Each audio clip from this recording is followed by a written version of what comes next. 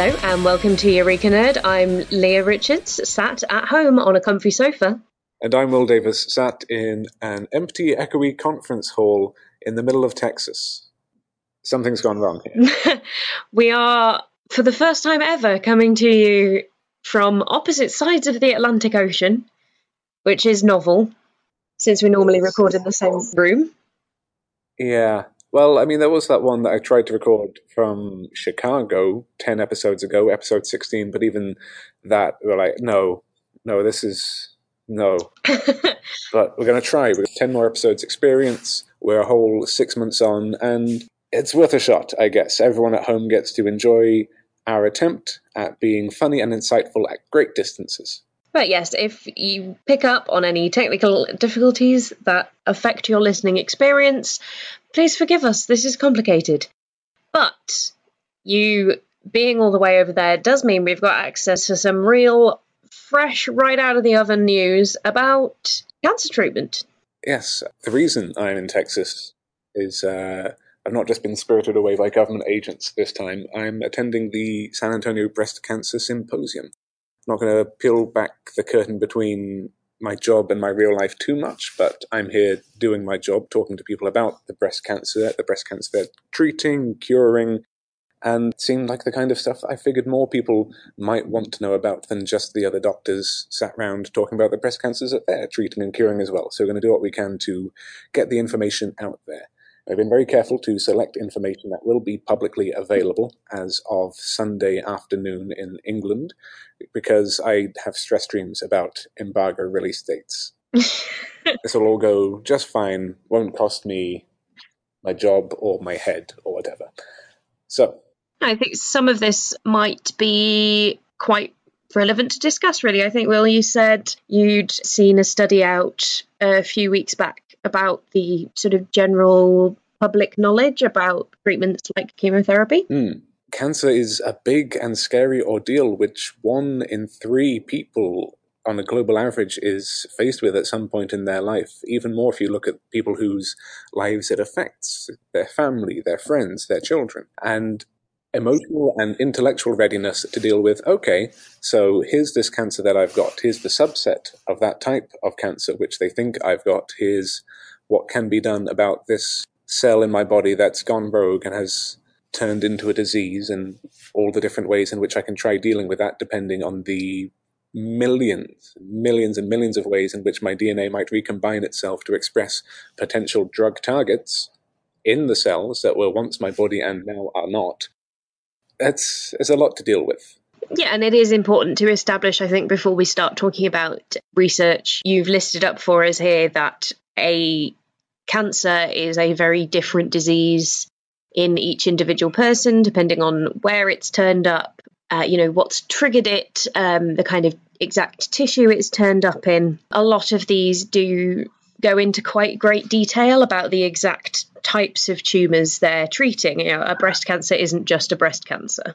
No two cancers are the same. Even within your own body, cancer can be very different, one cell to the next to it. The heterogeneity of tumor cells is something which has caused lots of consternation in terms of trying to treat a cancer. You can't come up with a single cancer vaccine for the one cancer gene there is, because there isn't. So we should establish how exactly chemotherapy works. It's something I think lots of people aren't necessarily aware of.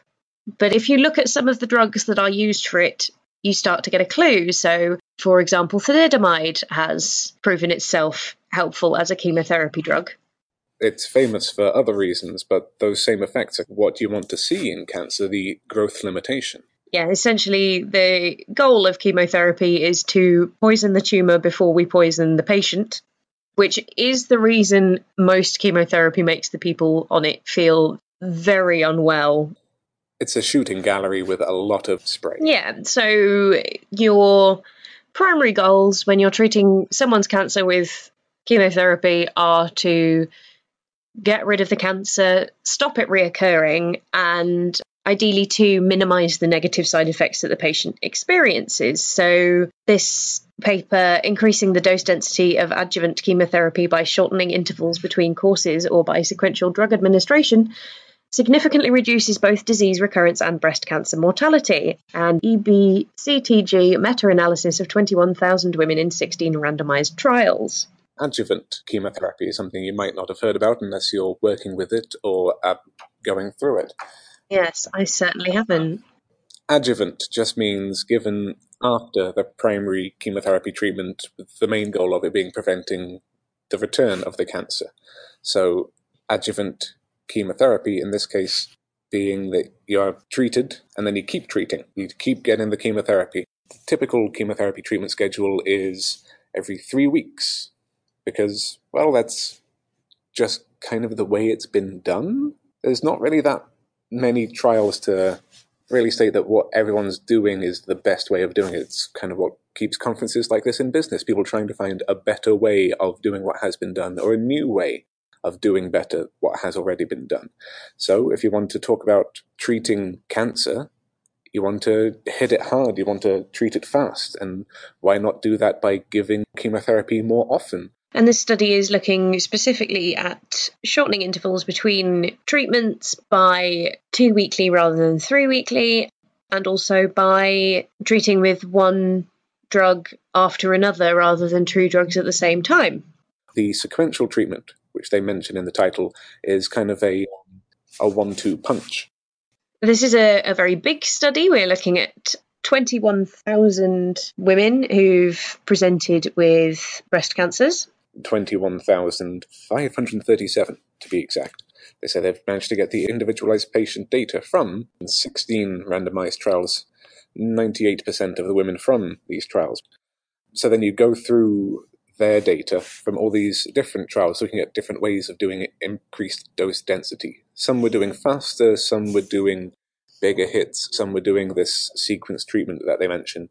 You put all that together, you sift through the data to try and find out a way in which they agree, and the agreement boils down to that it works. Increased dose density for chemotherapy is better at treating cancer and is just as tolerable as previous chemotherapy regimens. The figures show that disease recurrence, 10-year mortality, and overall survival are all significantly improved on 2 weekly versus 3 weekly treatments. The experience of negative side effects was really only very slightly higher. I mean, I think it's 2 or 3 percentage points. So really, for the sake of having a much better rate of recurrence, mortality, overall survival is worth it, I think, on the looking at the numbers alone. And they do note that if you try and offset some of those toxic effects with hematopoietic growth factor support, basically you give them something to keep their blood cells regenerating, keep them moving, because you don't want to kill the patient before you kill the cancer. And yeah, you can have, for the same toxicity, a much more successful cancer treatment in the short term and much more improved 10-year mortality, down 20% to 17%. And it's quite reassuring to know as well that looking at the different sorts of tumours that were involved in this, the different sizes and grades of tumours, ones with different ER status and HER2 status. In the results, they say proportional reductions in recurrence with dose-dense chemotherapy were similar and highly significant in ER-positive and ER-negative disease. ER-positive, ER-negative. On the cell surface, we mentioned earlier, there are some things which are expressed in cancer cells, some things which are suppressed in cancer cells, some things which should turn up to make targets. One of those happens to be estrogen receptor. In English, it's spelt with an O, but everyone's agreed on calling it ER for short. And being a cancer of the breast, you see a lot of this in ovarian cancer as well, targeting estrogen receptors and hormone receptors, which comes under HR positive, or human epidermal growth factor receptor 2, HER2 for short. These are basically ways of hitting the hormonal systems associated with breast and ovarian tissue, which then go out of control in cancers. So where these studies are talking about these sort of statuses, whether something's positive or negative, something is the sort of molecular makeup of the tumour, which affects, in many cases, how you're able to treat it. And it's quite reassuring to know that this is a treatment option that can be helpful across the board. In fact, anyone listening to this who has experienced cancer personally or in their family might have heard the phrase triple negative breast cancer be thrown around. That means that the cancer cell does not express the three most common or most actionable cell surface targets, which are ER, we mentioned, HER2, and HR. So if you've not got those three mutations, which have been very successfully treated with hormone and endocrine therapy, then that makes it harder to treat the cancers, which is why this research from Professor Gray and all of the team from a great number of universities figuring out that you can just, like, chemotherapy is the shotgun approach. It's not very specific, but boy howdy can it work.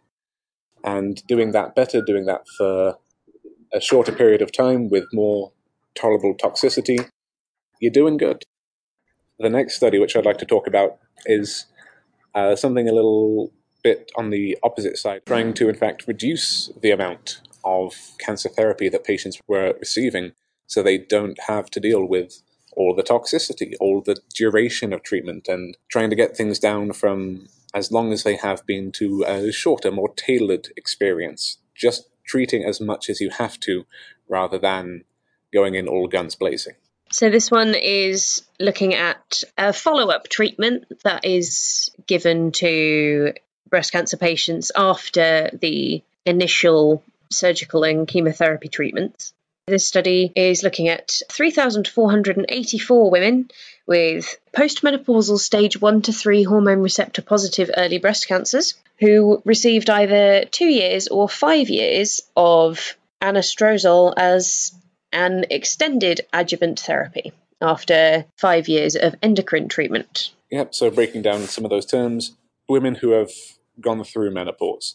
This actually does affect quite a lot of the incidence of breast cancer, the ways that you can treat that breast cancer as well, because, again, it all comes down to growth and hormones. And estrogen is particularly involved in the development of breast cancers. That's one of the reasons why, for example, being overweight is related to higher incidence of breast cancer, because fat tissue produces estrogens. And certain birth control methods have been linked to breast cancer risk as well. Yes, it's one of the ones that they tell you about when you first turn up at the doctor's asking for the pill, is that it will increase your risk of getting breast cancer eventually.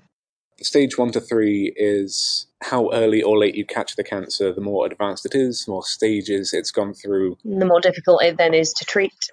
Hormone receptor positive, we were talking about hormones and hormone receptors earlier, and anastrozole is one way of treating hormone receptor positive breast cancer by basically shutting off estrogen production in your own body. And it does this by hitting the enzymes involved in estrogen production. These are called aromatase enzymes. And aromatase inhibitors, things that inhibit aromatase production of estrogen, are one of the go-to ways of tackling breast cancer. It's all kind of tying together, I hope. Yeah, hopefully as we go through more of them, it'll start to produce a more clear picture about the ways people are targeting these things. This study is looking at disease-free survival primarily. Like you say, 3,500 women receiving adjuvant follow-up aromatase inhibitors after tamoxifen treatment. Tamoxifen being a go-to cancer drug as well, a go-to breast cancer drug. It's been fantastically successful in improving survival and reducing cancer recurrence and cancer risk for people who've experienced it before. And what you can do, what people have been doing, is giving them 1 milligram anastrozole per day for 5 years.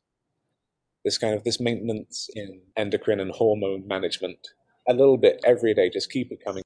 But the question was, well, can we reduce that from 5 years to, let's say, 2 years? So that's what they did. They had some people received 2 years worth of treatment, and they were looking also in terms of adherence. The adherence was a tiny bit better in patients on the 2 years of treatment compared to the 5 years. And you take away 3 years worth of potential treatments, and what you get is no difference. None at all, really, in terms of disease and survival events. Having 2 years of this follow-up treatment is cheaper and more tolerable. And you do get the lower incidence of the negative side effects of this sort of treatment, such as getting bone fractures. I'm assuming this is to do with the way hormonal changes post-menopause cause osteoporosis in a lot of women, basically bone wasting. If you're lowering the estrogens in the body even further, that's going to aggravate that. Which is why you're working with the postmenopausal women, people for whom falls and bone breakages are a severe mortality risk, then yeah, just damage limitation in that regard is a pretty key way of managing treatment as well. So 5 years of anastrozole versus 2, save yourself the time and the money. You can get away with 2, and maybe in follow-up trials I'll be looking at if we can get this down to 1, or maybe if there's some kind of hallmark of the tumor that means that maybe some people could get away without this whole series of treatments following the 5 years of treatment which they had to go through in the first place before entering this follow-up period of anastrozole. Mm-hmm. So yeah, trying to dial it down a little bit, get it just right, not too much, not too little, just, the Goldilocks zone of cancer treatment. All right, it's enough to do the job without making you really violently unwell. And this is a very similar story, not quite identical, to one which was looking at reducing treatment with adjuvant trastuzumab, which is again a follow-up. Trastuzumab here is a HER2 targeting treatment going after that. A monoclonal antibody at that, so it's an immune cell that has been programmed to hit this receptor on breast cancers. So that should be a fairly low impact treatment in the first place if it's only programmed to target those cells anyway. You can get a little bit of overspill, but fingers crossed they could get their treatments reduced from 1 year down to just 9 weeks. This was the research of Heikki Jonsu in a very similar style of the previous trial, was looking at getting things down from a much longer treatment to something that could be more tolerated, could be cheaper. Again, the international standard is 12 months, but the optimal treatment is, again, unknown. So the treatments that patients were receiving was 3 cycles of 3 weekly docetaxel plus trastuzumab, followed by chemotherapy, which is the treatment combination that they get. And then, after this first period, 3 cycles, 3 weeks, the 9-week period, some patients stopped getting treatments and got nothing more. Some patients continued for a full year. They got another 3 weekly cycles, and then another 3 weekly cycles, and then another 3 weekly cycles, getting them up to the full year. Mm-hmm. There was some variation in terms of who was getting what else. Some people were given radiation or endocrine therapy. This was done by physician's choice. Just the attending doctor for each individual patient might have had to cater for some flexibility, radiation or endocrine therapy. Then that's up to them. We're just looking at the trastuzumab element here. And what they found was after 9 weeks was almost like 1 percentage point off equal. But that 1 percentage point was just enough to make it not quite statistically significant enough. Which is disappointing. You'd hope with more than 2,000 patients participating in the study that you would get a significant result, but to not get a statistically significant result does suggest that it doesn't actually, it's not making a huge difference having much less of it, of the treatment. Well, that's the thing. If it's just missing out by 1% and you've spared them month after month of going through the treatment, of the toxicity, of the cost as well, because trastuzumab isn't cheap. If you can spare them all of the additional cost for something that is only just a little bit worse, not to mention the fact that it improves your cardiac function not going through extra doses of chemotherapy. A difference of 90.5% and 88.0%. It's so close, but just off, which I think is disappointing from a clinical sense, but also this information shouldn't be disregarded out of hand. I think there's many patients, many doctors who will look at this and say, okay, there's definitely room for more investigation here and recommending the shorter course of treatment if you've got a patient who might not cope with the full year. Or at least just being aware that after 9 months you might have some flexibility in starting to dial things down, space them out a bit. And maybe there'll be some research, someone trying to say, well, maybe 10 weeks instead of the 9-weekly cycle. Maybe 10 weeks is what we need to just push us up in statistical significance and save an extra 44 weeks of trips to the hospital, of treatment, of adverse events, of cost of the drug again. I think they're almost there. Very almost, but not enough to be practice changing across the board yet. Definitely. So yeah, still dialing it in, finding that Goldilocks zone, treating your patient as an individual human being with an individual human disease. Seeing as we're sat here, sat very, very far away, talking about treating your patient as a human being, a good way of finding out how your patient is doing is asking them. An even better way of finding out how your patient is doing is taking just a couple of drops of their blood and checking in on them on a molecular level to see if the disease, which you're pretty sure you cured them of 5 years ago, is showing any signs of returning. And using just a few drops of blood to determine if you have cancer in your breast is way less invasive than mammograms, than sentinel biopsies, than all the ways you have to go around digging, looking for cancer cells if you can pick them up in the blood when you're just going in for, a regular checkup. And this is the whole point between what's called liquid biopsies, where you don't have to go and take a chunk of someone, you just get their blood sample or any other sample that's fluid, come to think of it. You run it through a cell assay looking for circulating tumor cells, CTCs for short, and if they have any tumor cells in their blood, then that's a very good indication they have tumor cells somewhere else in their body which are shedding these off. You pick them up, you can act early, and hopefully do as much good as you can. No, I think the thing that gets me on this one is how the numbers stack up. There's 546 patients who have provided blood samples yielding a result that there were circulating tumour cells showed up in that sample. Only 16 of those subsequently had a recurrence of their breast cancers. So, 546 patients with circulating cells, 16 with a recurrence of their cancer. That doesn't seem like it's the most useful way of checking if a recurrence was likely, with that difference in the numbers. Well, it's more that we're doing really very well with treating breast cancer. Like, it's had a huge public push behind developing treatments and public awareness of breast cancer as well. And the 5 years of, if you've not relapsed in the first 5 years, then you're doing pretty well. But most relapses actually come in the next 5 years. The 5 to 10 year range is where disease recurrence is likely to come, rather than, the weeks or months that you see in other diseases. So if you are doing this blood test at 5 years, the chance of you picking up a circulating tumor cell, that might be quite small.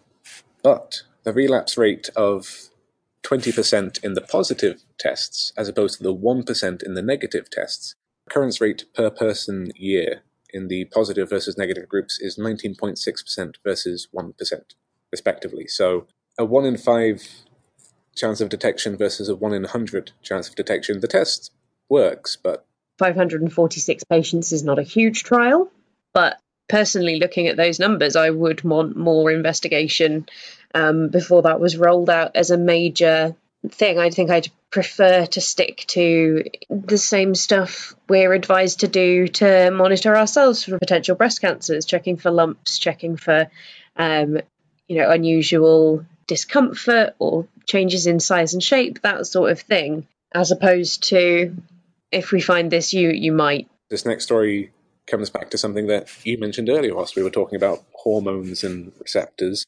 The effect of obesity and fat cells on hormone expression and activity.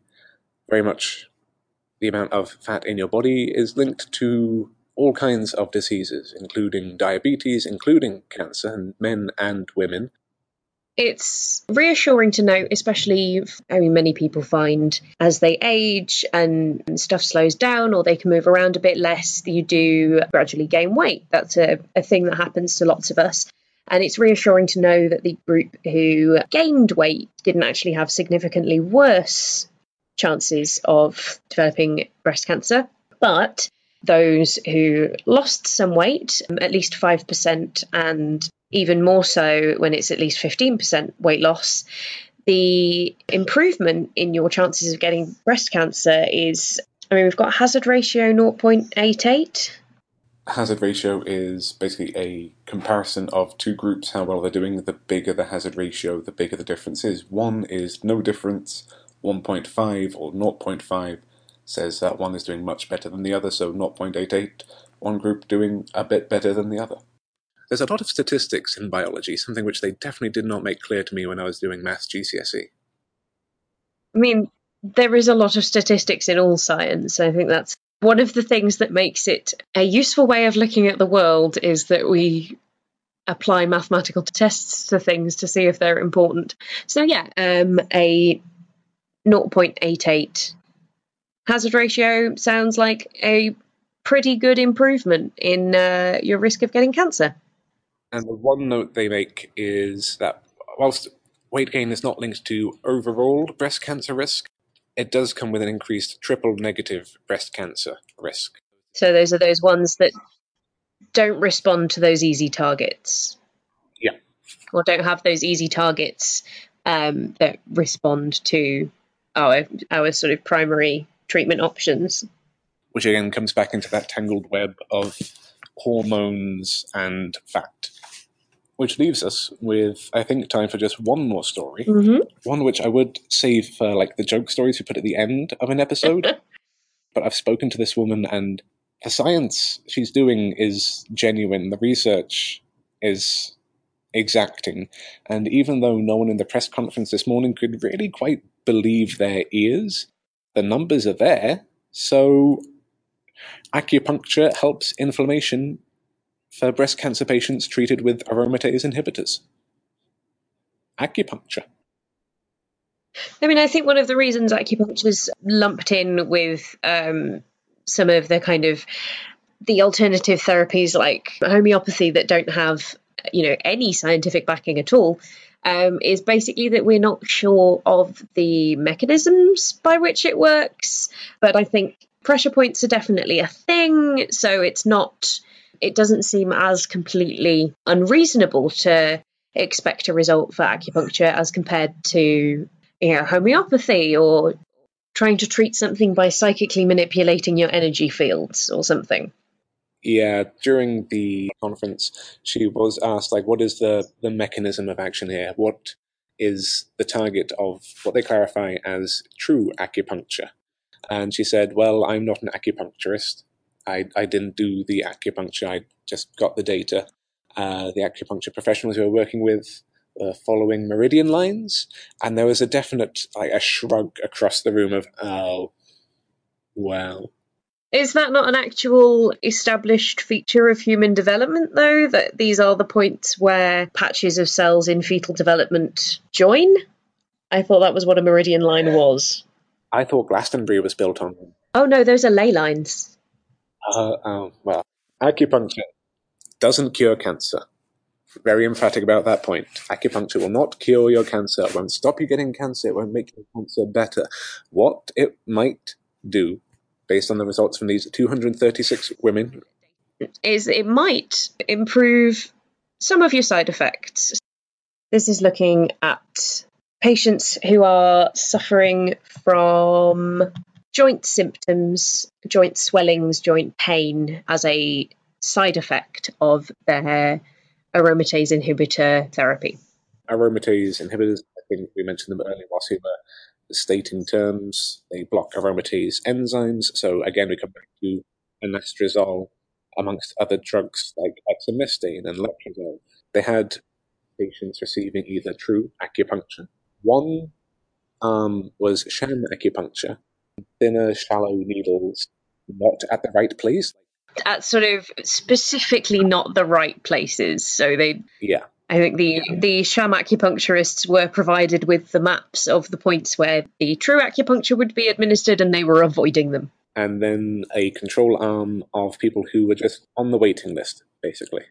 Whilst there was the expected placebo effect of people receiving sham acupuncture having better pain scores than those who were just on the waiting list, people who received true acupuncture did better than the sham acupuncture and did significantly better than the waiting list. And this was looking at a bunch of different ways of scoring pain, joint stiffness, all the ways that you might want to measure, and it worked.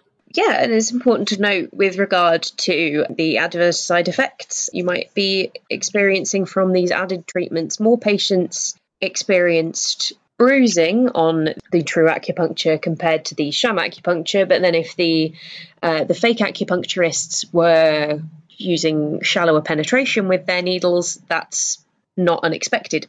Yeah, I wish I had a punchline to round this one out, but I guess maybe don't tell Richard Dawkins? I mean, if you can present him the science that shows that it works, he, in theory, should swallow his pride, right? I mean, that's what we're all supposed to do if we're trying to be good practicing scientists, is if someone presents you with the evidence, you go, well, I guess I've changed my mind then. It looks like you're right. That would be the noble scientific thing to do. I just hope Dr. Dawn Hirschman is ready to take that fight out into science communication. It's a somewhat hostile environment to pseudoscience, but, if the numbers check out, it's just science. Looking at this, the numbers do look pretty good, so best of luck to her. It is a sample of only 226 patients, so you probably do want to look into some slightly bigger samples. Well, we'll have to wait until she gets back to us. And I think I have to go back and do, the rest of my job now. Ah, what a shame. I know, right?